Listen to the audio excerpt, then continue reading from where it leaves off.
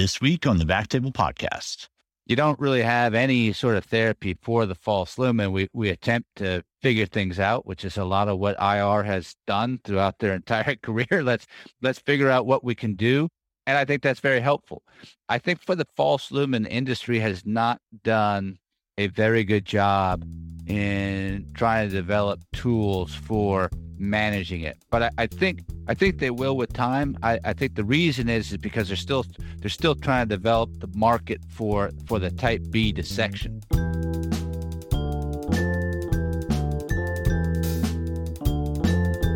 Hello, everyone, and welcome to the Backtable Podcast, your source for all things endovascular and more.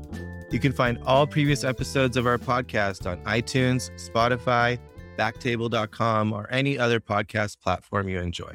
RadPad radiation protection products, developed by physicians for physicians and clinically proven to protect during cine and digital subtraction angiography. Don't bet your health on anything less. Trust RadPad protection for all your interventions. See radpad.com for more information and contact info@radpad.com to learn more about radiation safety CME credits for you and your team. I'm Sabine Dond as your host this week, and I'm really excited to introduce our guest today, vascular surgeon Dr. Frank Arko, coming to us from Sanger Heart and Vascular Institute in Charlotte, North Carolina. Welcome, Frank. Well, thanks for having me. It's a pleasure to be here. Oh, the pleasure's ours. Tell us a little bit more about yourself. How did you develop your passion for aortic work and then land up in North Carolina? It's probably a good little story. I would say that, when I went to medical school, I always had sort of a passion for really surgery. And I sort of wanted to be an orthopedic surgeon, or my father said, you should think about orthopedic surgery. He's a general surgeon. And then when I got in the medical school, I did some NIH work on the cardiovascular system. So really thought I wanted to be a heart surgeon. And then when I went through my general surgery and residency training, I really sort of enjoyed vascular surgery more. Really always liked the aorta, mostly aneurysmal disease. Then I went off to Stanford where they had a very large sort of aortic practice. That's really why I went there. A very strong team of surgeons, vascular surgeons, cardiac surgeons, radiologists, and the innovation that was going on there at the time was really incredible. I think I really hit it at the right time.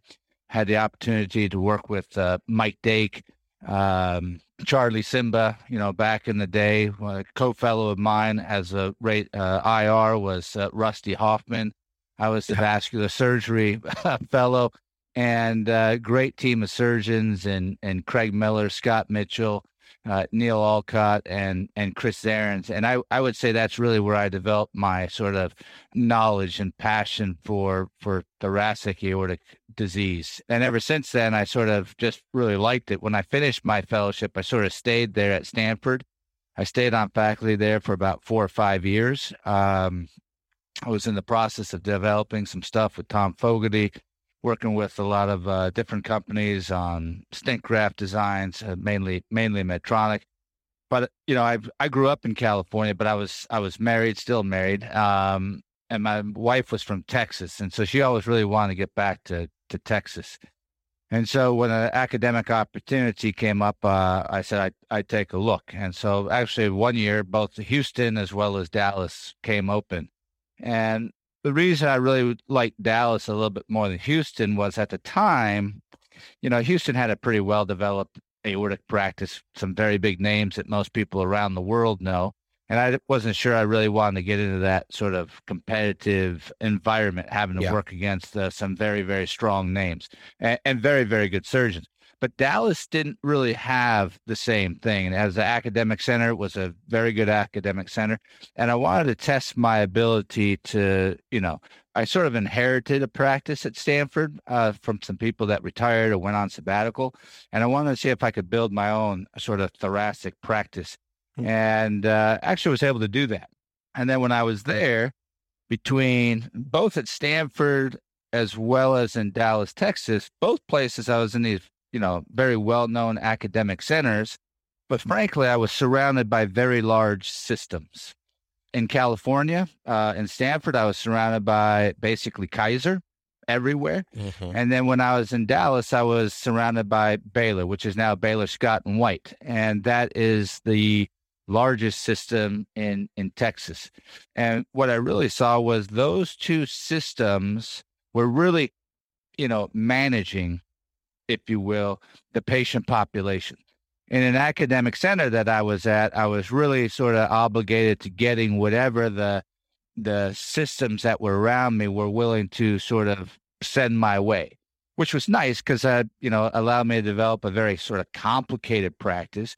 But if I really wanted to go to the next level and, have a much larger disease process to manage, I really sort of felt that I needed to go into sort of a system. And, at the time in Dallas, I was really look for a cheap job. I had some cheap jobs, and I interviewed here at Carolinas Healthcare, which is now Atrium Health, which is part of Sanger Heart and Vascular. And when I got here, what I saw was, one, it was a truly collaborative heart and vascular institute. So it had cardiologists, a lot of them. Had some cardiac surgeons and had vascular surgeons. Didn't have IR. The IR is a sort of a separate group, and we have a nice working relationship with that Charlotte Radiology. But I really want to sort of be in an institute. And the system I thought was that sort of on the verge of sort of burgeoning out and getting much bigger. I had some friends in the area that sort of told me like they thought that this system was really going to be taking off. And so, I came here, and I mean, the system has really done everything that I thought it was going to do, and probably even a little bit more than what I thought it was going to do. But the ability to manage, if you will, the aorta from a part of the Carolinas, so the Western Carolinas, part of South Carolina, a little bit of Tennessee, and even a little bit of Georgia, really allows us to put in protocols in place, find the disease quicker, manage it a little bit better, and then sort of follow these patients systemically long-term to try to really improve their long-term outcomes. So that's really how I got here. And I got to tell you, I really enjoy it. That's amazing. That's a lot of big names. That's an amazing, way to come into this aorta world. And now you're the aortic guy. I mean, aside from the aorta, you're a man of many talents. I mean, I enjoy seeing all the music you post. I mean, if it wasn't for medicine, would we be seeing you live on stage? Probably not. Yeah. When I was younger, I loved music. I actually played a lot more music back then. I played in a guitar. I played classical guitars. I played in a classical guitar quartet from probably about the age of 8 to about, probably about 16. And that's when I sort of veered off into more sort of like punk grunge type music. And, I did that all through college. It's actually how I met my wife. Was really through music. And then, medicine really got me away from music. I didn't really play it. I would actually buy instruments. I one time bought I played piano too. And then also I played drums. So in the band that we formed, I actually started as the guitarist, but moved over to the drummer, mainly because we couldn't find a drummer. And then when I got married and I started having kids and we didn't have much money and I didn't have much space, my wife sort of made me get rid of a lot of the instruments that I had. There were a few that I just said there's no way they're leaving, but I did have to get rid of the drum set and I had to get rid of keyboards and things like that. But then when I started having kids, they sort of got interested in music. We put them into lessons and stuff, but they just said, we're not having any of that. So they did about 2-3 weeks of lessons. I grew up in lessons all the time. And then they sort of developed a love for it, and it brought me back to playing music. So that's what I do. I now have a drum set. Again, you've never seen me play the drums. Yeah, we're gonna see that now. We got to see that on a video post soon. Yeah, soon. Awesome. No, that's great. So we'll start our topic about type B aortic dissections, TBAD. If people see we post that acronym online, but how much of your practice is thoracic aortic work? I'd say the amount of thoracic aortic work that I do is probably in about the 15 to 20% range of my entire practice. Okay. If you had to define it as aorta, I'd probably say it's about 30 or 35%. Got it. And then how much of that is open versus endovascular? I'd say that it used to be about 80 to 90% endovascular and about 15 to 20% open. I would say that my open is starting to creep up a little bit more, probably maybe about 75-25. It's probably due to the fact that I'm getting referred a lot of complex stuff, sort of failed endovascular stuff. And, as you've been in it for a long period of time, I've been doing endovascular stuff for, 22 years. Yeah. And so when you've been doing it for 22 years, you start to see the failure mechanisms of some things. And you think that, maybe you can get through these things. And to be honest with you, the majority of the time you can get through it from an endovascular standpoint. But I would say that I've become a little bit more conservative in the younger, healthier patient with sort of anatomy that's not very conducive to endovascular repair, maybe doing them open a little bit more and really having pretty good results with it. Yeah, no, I'm sure you see some of the most complex and also some really bad failures, and definitely open. That's great that your open practice is also increasing. I wanted to kind of start off with some definitions for our listeners, especially for those that are not as familiar with type B dissections. I mean, what are some kind of vocabulary you use to describe type B aortic dissections? What is it, and what are some vocabulary? Well, I'd start with two. So if you're going to talk about dissections, I talk about first type A and type B. I think that's one that you need to understand. I think that's makes it relatively simple. I went to Stanford, so I'm going to use just the Stanford and not the DeBakey. I think the DeBakey is a little bit more difficult to understand and define. So, I really focus on the B and maybe the residual B following the type A. It's just a difference in where the tears occur. So I train a lot of fellows and residents, and I get to be a little bit of a stickler in some of the nomenclature for the repairs. Oftentimes when someone's younger and talking to you about, a dissection, they're like, well, I got a symptomatic dissection and, or I got a symptomatic dissection, it's with a lot of pain. And the first thing I said, if you're going to get in the world of the dissections, the first thing you need to really talk about is the complicated versus the uncomplicated. Yes. Now you can get into a whole lot of definitions about whether those are even good terminology. And to be honest with you, I have some problems with the complicated versus the uncomplicated nomenclature, but I think that is most important. The uncomplicated, really, they just have a dissection and they don't really have much in the way of anything else causing them a problem.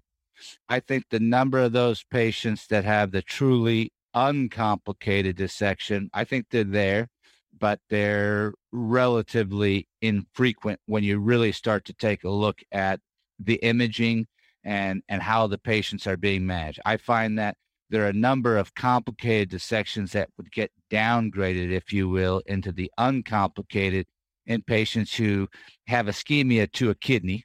I see this one all the time. Basically, there's low flow to one of the kidneys. Typically, it's the left. The patients are being managed, but now they're on like 4 or 5 antihypertensive agents. They're pain-free. The creatinine has gone from, normal 0.9 to 1.3, 1.4, and then they're sort of downgraded into this uncomplicated dissection. Now, are they as complicated as someone who's got occlusion of the SMA? No, you don't have to. It's not an emergent procedure, but probably should be managed because the long-term effectiveness of therapy and whatever that therapy may be, whether it's TEVAR versus TEVAR plus or minus a petticoat versus TEVAR with a renal stent. So I tend to be, the older I get, tend to be a little bit more aggressive in managing the visceral arteries, visceral renals in those sort of complicated dissections to try to improve the long-term outcomes of those patients. So I think that's really the biggest key. Then you take your uncomplicated and you take your high-risk categories. So size of the aneurysm, is it greater than 4, 4.5? What's the size of that true lumen versus the false lumen, the ratio, the size of the false lumen? If it's greater than 22 millimeters, that's sort of portends a worse outcome. And in those high-risk features, we have a tendency to really treat those patients a little bit earlier than later. I think, the problem with treating these patients is you have to sort of weigh the risk-benefit ratio. And when you look at that, there's three things that they take on when you fix them from an endovascular standpoint, right? So there's good data to show that medical management is probably better than emergent surgical therapy. There is good data. The mortality is just too high with open surgical repair. There's not a great randomized prospective study comparing medical therapy versus TEVAR. There's data that really didn't show much in the early phase, but there's probably an improvement in the long-term outcomes of those patients, basically the NSTED XL trial. The problem with treating the patients and where everyone's concern comes up from is, to me, these three risk factors when you fix them. Retrograde type A dissection, which basically turns you into medical therapy, now a sternotomy. There's a risk of stroke when you treat them. I think depending on, the zone that you're treating, who's treating them, how many you've treated, that risk will vary probably somewhere between 4 to 8 to 10%. Mm-hmm. Those strokes typically are not major disabling strokes. They're typically minor non-disabling strokes, but they're still strokes, and we don't know the long-term outcomes of those.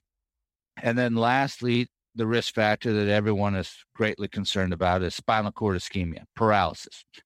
And to me, the worst of those three is really paralysis. I mean, non-disabling stroke is bad. If you've got a retrograde dissection and you manage it from a team standpoint, you've always got a cardiac surgeon on board involved. You have to have that for that complication. Then I think the mortality or the bad outcomes from that is not terrible. I mean, if you catch it early, they can be repaired and fixed, and they usually do okay. Spinal cord ischemia and paralysis, I mean, that is just a dreaded complication. It's happened to me. Mm-hmm. It's happened to me with open surgery. It's happened to me immediately after. It's happened to me delayed for 4 weeks after I did TEVAR. And the problem with that is, if they get permanent paralysis, it really is just a very, very tough way to live for someone who's older. And the risk of mortality long-term in those patients is relatively high, especially in the first 6 months after.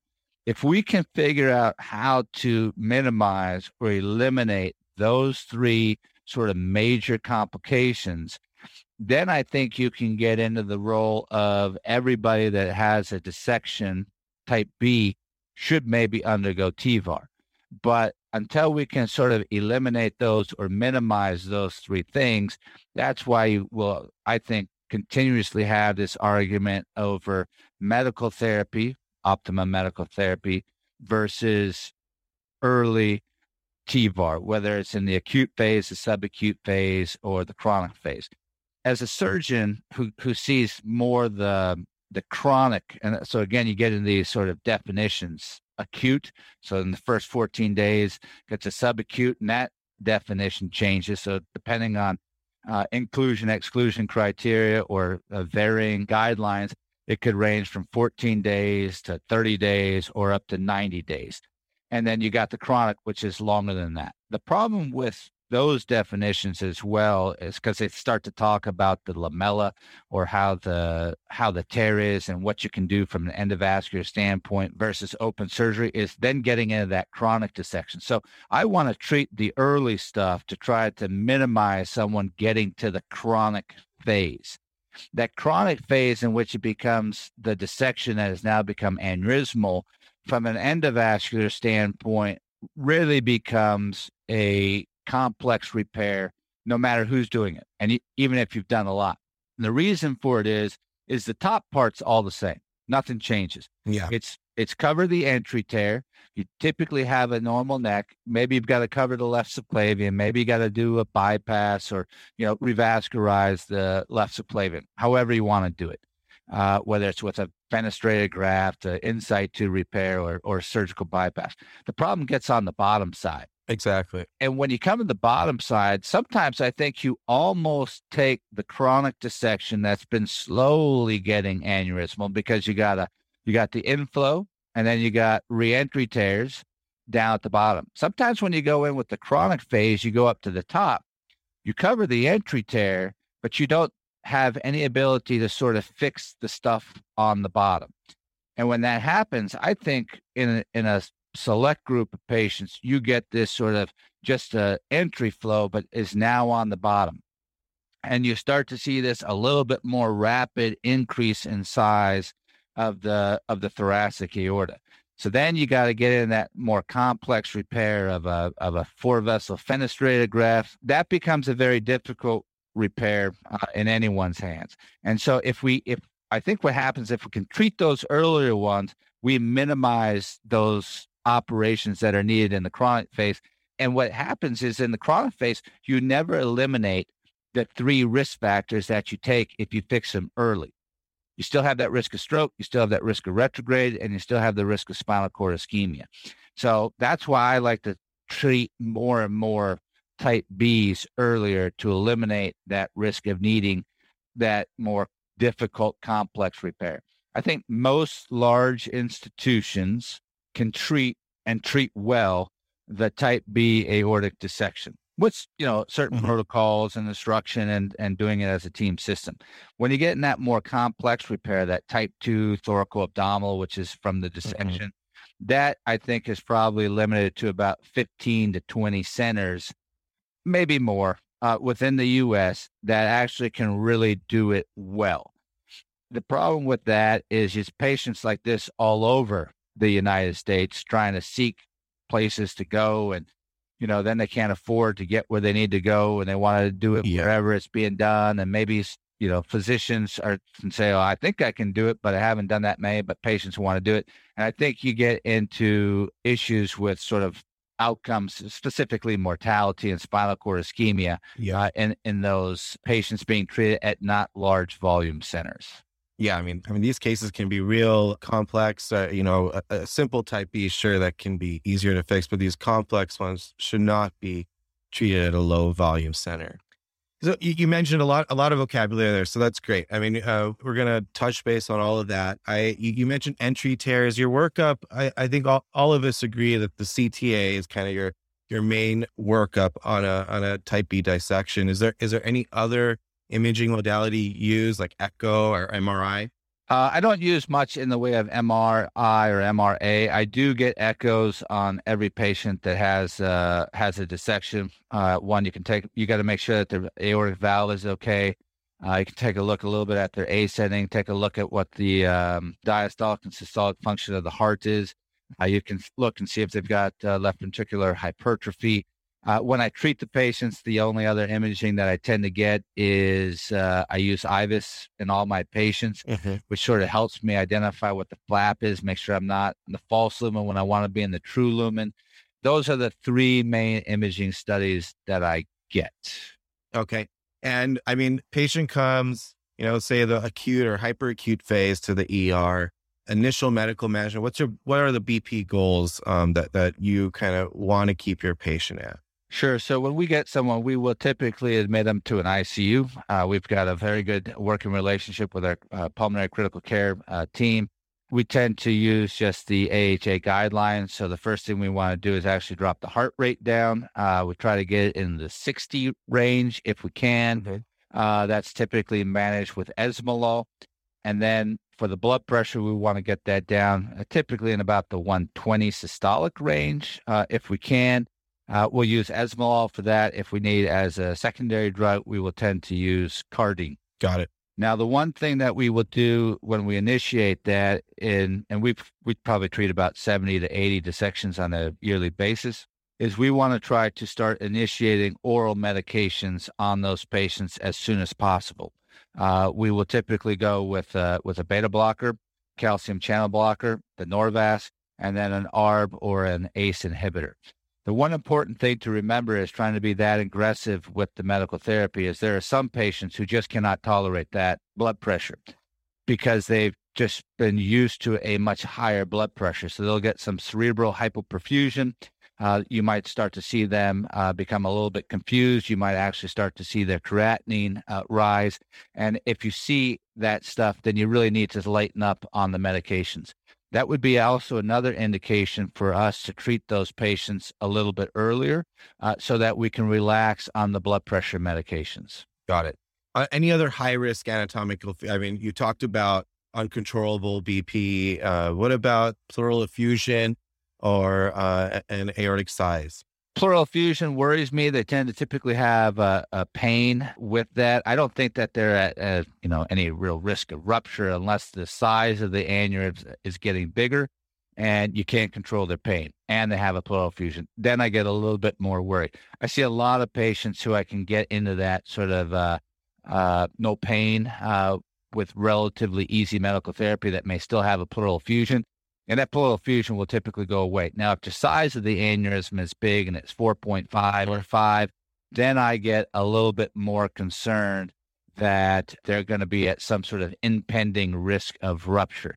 It's relatively rare, but I think it can occur. And when you talked about treating patients earlier, I mean, that's the big debate for, non-heart indications like rupture or malperfusion. When is your ideal time frame that you like to treat these patients? Is it 3 days, 10 days, 2 weeks? Maybe someone who has some of these high-risk clinical features, but is otherwise, well, as we said, they fit in that zone that's complicated. Yeah, if they're in the complicated dissection, then I tend to treat them relatively quickly. It would depend on the level of the complicated dissection. So for me, if they've got leg ischemia, SMA ischemia, or spinal cord paralysis, you're going to get an operation right away. Yeah. If you're coming in and you've got a rising creatinine, you've got some sort of low flow to that left kidney, I'm probably going to treat you at about the 5 to 7 day range. And that would be the complicated dissection. Of course, if they're ruptured, that's immediate. If you're getting someone who's coming in, they got uncomplicated dissection, but they have high risk features. So large false lumen. If they have continued pain, I think they need to be treated before they leave. If their aneurysm is probably greater than 5 or so, I have a tendency to treat them a little bit earlier. And we evolve this sort of on a constant basis. If and a lot of it's based on data. If you take a look at the data that's out there, is if you treat them in the more acute phase or hyperacute phase, you have a little bit higher risk of having some complications. Mainly the retrograde type A dissection, I think, is the biggest one. So we like to try to get them normotensive, non-pain-free, out of the hospital if we can, and then we will try to treat them at about 4 to 6 weeks, or really after 30 days.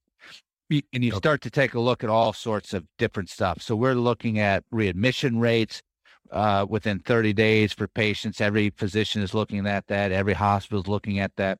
And one of our biggest readmission rates is actually the type B dissection, in which we manage medically, discharge home, and then they come back 3-4 days later because now they're having pain. If you come back with pain, we're then going to treat you.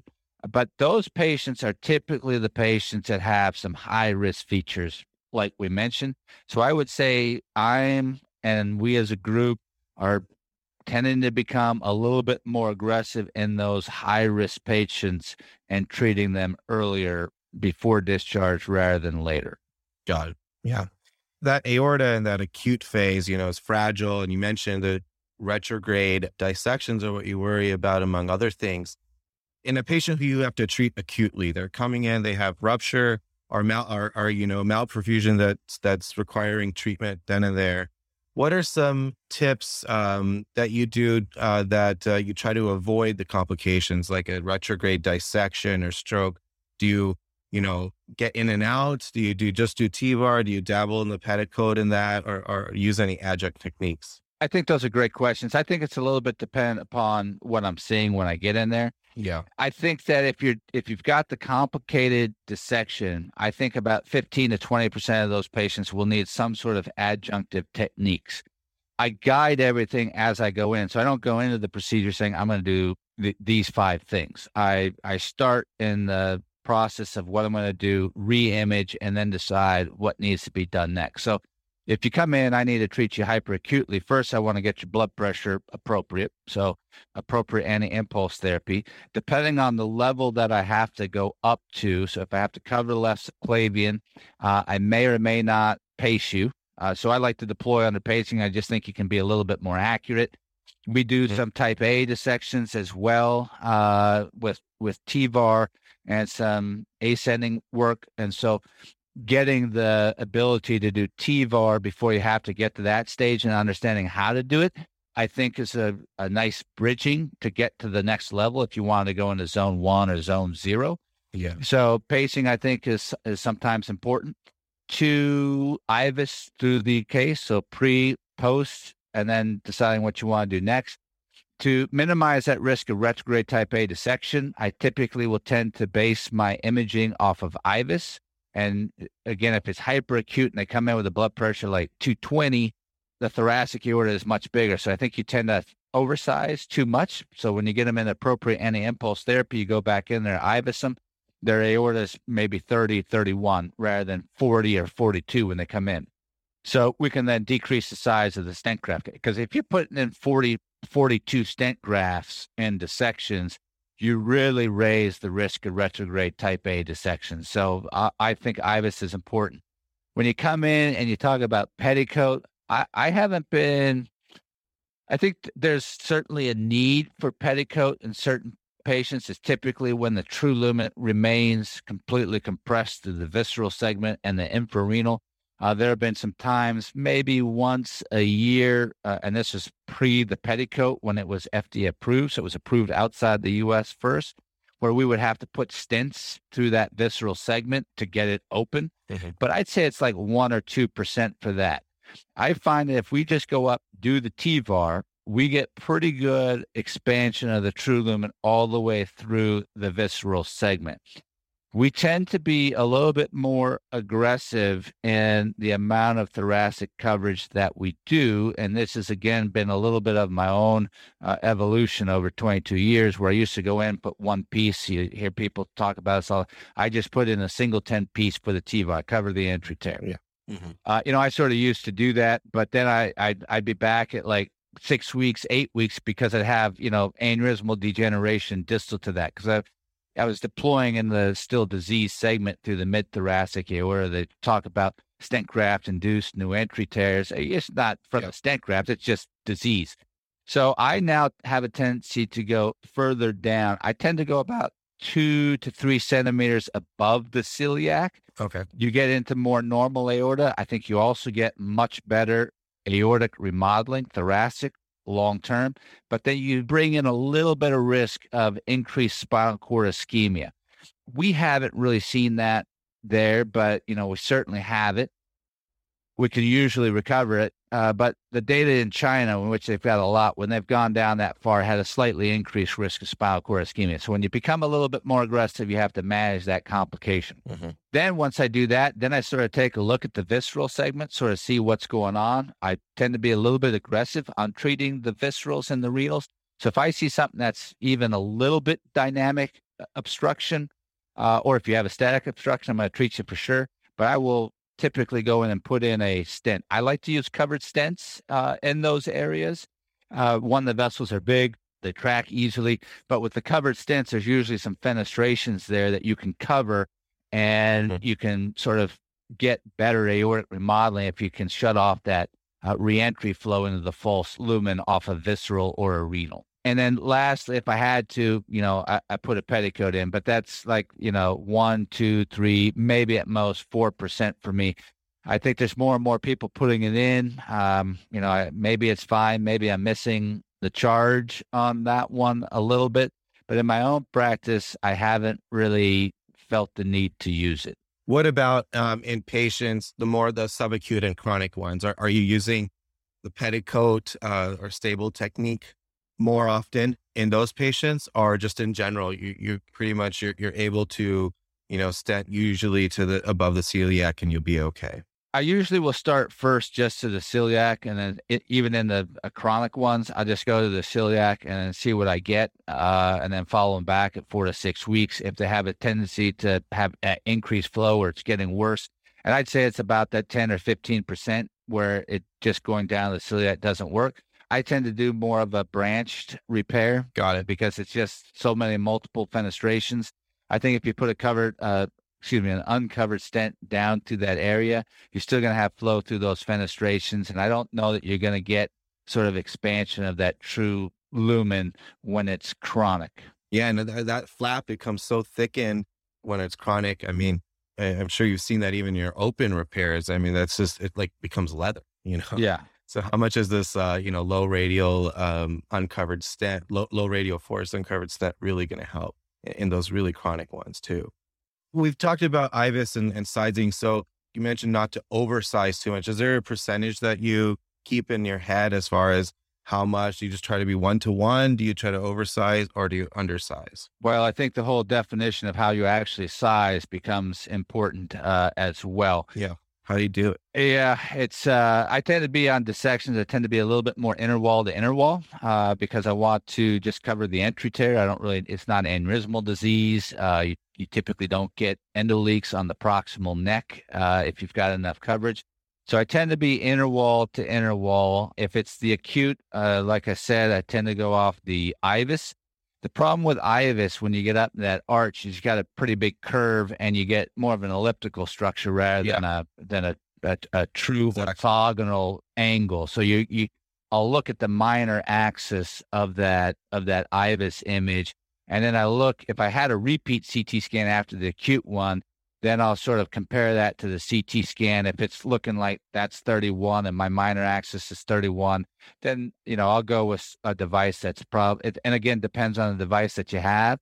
I'm not a huge fan of 1-to-1 sizing. So if it measures 30, I don't know that I really like putting a 30 graft in, but I probably put like a 32. So just so I got it like a little bit under 10% oversizing. The problem with the 1-to-1 sizing is you get a nice repair there, but in some of these patients, when they're discharged, and there's a sub-select group of patients that get dissections that are typically from illicit drug usage. So whether it's cocaine, methamphetamines, this becomes actually it's sort of an interest of mine. But what I see is I bring them in and I treat them with anti-impulse therapy. Their aorta goes down to this 31, 32. I go put in a 32, 34 graft in there and they do great. Then I discharge them home and they're doing good. And then at 6 weeks, 8 weeks, they relapse with the drug usage. Yeah. And they come back in and now they're having another hypertensive crisis at 220, 230, 240. And when you scan them with a CTA, what it looks like I grossly undersized my endograft because I had a CT scan that was 31, 32. I put this 32, 34, and now I'm being called and I've got a huge type 1 endoleak and all these things because that arch and the ascending aorta have gone back up to 41, 42 millimeters, and it's sort of just leaking all around my graft. I don't have to intervene. I just have to treat them with anti-impulse therapy. And when I do that and rescan them, the aorta goes back to normal, and then everything looks okay. So I don't know what's worse, putting in a too large a graft, taking on the risk of a retrograde dissection, or sizing it the appropriate size and having to worry about that risk of the drug usage again. I've tried to get a social work type look at these patients with that, repetitive use of drugs to take a look and try to get them into some sort of rehab program. This is not my expertise, but something that we can try to minimize that recurrent risk over and over. I would say I probably have about 40 or 45 of these patients. Well, if you take a look at over 11-year period, that's only like 4 patients per year. So, but they're recurring. And then the other thing is those are the ones that have a tendency that after a certain number of those occurrences, they start to have really bad problems. A graft infection, those are ones where you maybe get an erosion into the bronchus, an erosion into the esophagus, and they become really, really difficult to manage either from an endovascular standpoint or with a surgical standpoint. So I've been trying to do more and more education on these. I've actually written papers on the presentation of those patients, but they are a much, much more difficult group of patients to manage. Yeah. I mean, you've definitely seen it all. I mean, that's an interesting, select patients there that you have this recurrent problem and you have to keep on fixing. We've touched base on, the feared complication of paralysis. I mean, are you putting lumbar drains on all of your T-bars pre or post, or what's your approach? I'm a selective drainer of the spinal cord. There's one group that I put in everybody, and that's the type 2 thoracoabdominal aneurysm, which I'm basically covering from the left carotid down to the iliac bifurcation. Unless that patient is symptomatic or rupture, that's a case that I tend to stage. So I tend to just do some EVAR work, some work up at the top, like basically an elephant trunk. And then when I connect those two grafts as the third stage, that's when I put the spinal drain in, because I will have taken out their entire thoracic aorta. And the only other patient that I might do that is someone who's got a combined thoracic aneurysm and an infrarenal aneurysm, but I'm not treating them both at the same time, but I'm going to treat the thoracic. Those are ones that I would probably routinely drain their spinal cord. The rest, I tend to be a selective drainer of the spinal cord. I think however you choose to do it is sort of dependent upon where you work and the type of teams that you have involved. So when you're getting into the management of dissections, remember, I'm sort of managing, I diagnose you, I manage you acutely, I treat you with a TVAR, and then I follow your repair. But I have to have a whole nother set of teams sort of managing you from when you come in. So I'm not really managing you from a critical care standpoint. I'm surveying you, but I'm not really managing your hypertension. So I've got cardiologists for that. And then you have these sort of dreaded neuro complications. So I've got a team of neurosurgeons that will put the drain in. If I treat you selectively and I have a problem, they'll treat it. But if I'm putting the drain in preemptively, I typically have anesthesia put it in. If they come in and they're on aspirin or Plavix and I treated you selectively, I then have to get neurointerventional radiology to put in the drain under guidance, because they're the ones that are most willing to do that with the two antiplatelets on board to minimize that risk of epidural hematoma. So there's all of these sorts of things that you have to think about. So when you've got protocols in place and you've got service lines on board with those protocols, I think you can be a selective drainer. If the volume of cases that you're doing is, let's say, one a month, then you're probably better as an institution to be more of a routine drainer rather than having to call someone at 2:00 in the morning to put in a drain that you've never had to call before. So I think it's dependent upon volume, your system, and the teams that you can develop as to how you want to manage the spinal cord. Got it. Yeah. No, that's good advice, especially for low volume centers. I mean, my center, we're a low volume, and the types that we treat are pretty straightforward, but we are a routine lumbar drain facility. We just do that, but it just it's really nice that you've been able to do so much, and that being able to selectively drain, you can avoid a lumbar drain in some of these patients. What about connective tissue disorders? So let's say Marfan's, someone comes with a type B there. Is that someone, are you going to treat endovascular? Are you straight only surgical there, or what do you do? I think it's, I've done both. I think when you get into connective tissue disorders, I think that the data would say that you should try to avoid endovascular repair. I think endovascular repair can be a component of connective tissue disorders, specifically Marfan's. If they've had prior surgeries, and then you can go stent graft from graft to graft. And then you can sort of minimize that risk of the stuff in between. I got to tell you, I've had some very good results in some type B dissections in patients with Marfan's, but they already had their ascending repaired. But I've seen some pretty bad failures of stent grafts within connective tissue disorders. There's just a lot of radial force there. If I tend to do it, I would probably use more of the Gore grafts for connective tissue disorders. I tend to be more of a Valiant Medtronic stent graft, but those are the two that I mainly use. But connective tissue disorders, I think there's a little bit less radial force with the Gore graft and creating some complications of dissections. I think if you take someone who's got Marfan's and you put in a graft for a type B, I think you run a very high risk of a retrograde type A dissection. Mm-hmm. Yeah. As well as, and even for aneurysmal disease, you just get, it'll work for a while, but then you'll sort of get this expansion. Then where the seal zones are, the aorta will get just a little bit looser, and you'll have a tendency to get some leaks, proximal or distal. Yeah. And then you go on that ever ending, trying to fix all these problems. So speaking of people that you do treat, I mean, follow-up wise, are you getting a CT before they're discharged? And then how often are you following them from an imaging surveillance standpoint and then clinically? I think it's good. I think if they're a complicated dissection that I treat, I have a tendency to get a CTA before discharge, just to make sure I've got everything sort of fixed up and looks good. If it's more of an uncomplicated dissection that I treat, maybe I treated it, at 3 weeks, 4 weeks down the road, I tend not to get the CTA prior to discharge. I then tend to get them a CTA at 6 weeks. And if it looks okay at 6 weeks, depending on what I see, actually for my dissections, I tend to be about every 6 month CTA. If I get you out to a year and you've got very good remodeling, your thoracic aorta is remodeled, but maybe you still have just a little bit of dissection through the visceral segment, but it's frankly not that big, or it's a little dilated, 31, 32, I then just tend to follow you on a every 12-month basis.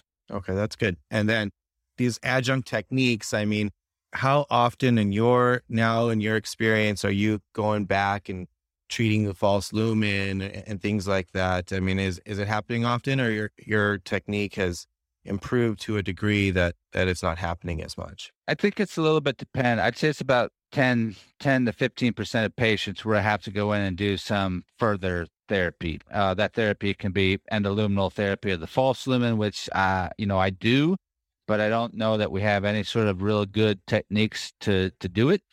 He basically, I've given the same talk with Mike Dake, and he goes up there and says, you're throwing the kitchen sink at the false lumen. And you don't really have any sort of therapy for the false lumen. We attempt to figure things out, which is a lot of what IR has done throughout their entire career. Let's figure out what we can do. And I think that's very helpful. I think for the false lumen, industry has not done a very good job in trying to develop tools for managing it. But I think they will with time. I think the reason is because they're still trying to develop the market for the type B dissection. Yeah. And so they're not seeing the numbers of complications that you have unless you're a high volume center. So long term, it's about 10, 15%, probably going to go higher than that as patients live longer. I find it typically occurs more in those patients who just fail to manage their hypertension, and that distal segment just grows. Again, you can get into branch vessel technology, you can get into false lumen therapy, which will maybe occasionally work, but probably going to work for 2-3 years. And that's, coils, plugs, making your own plugs, and then just throwing stuff up there in the hopes that it's going to thrombose off. But I think the best way to manage it is just complete, reconstruction of that visceral infrarenal aorta. Again, whether it's open surgery, combination of open surgery and endovascular techniques, or just a pure endovascular management for it. Yeah, I mean, you got those BVARs and all kind of complex that we won't go into today. But Frank, this is awesome. I mean, I think this is a really great overview of type B aortic dissections. There's so much more that we can cover and go into more detail that I think we should do as a follow-up sometime, and go more into the complex stuff. But we really, really, really enjoyed having you today. Thank you so much. I learned a ton. Okay. Well, you're welcome. And thanks for having me. Yes, of course. Thank you.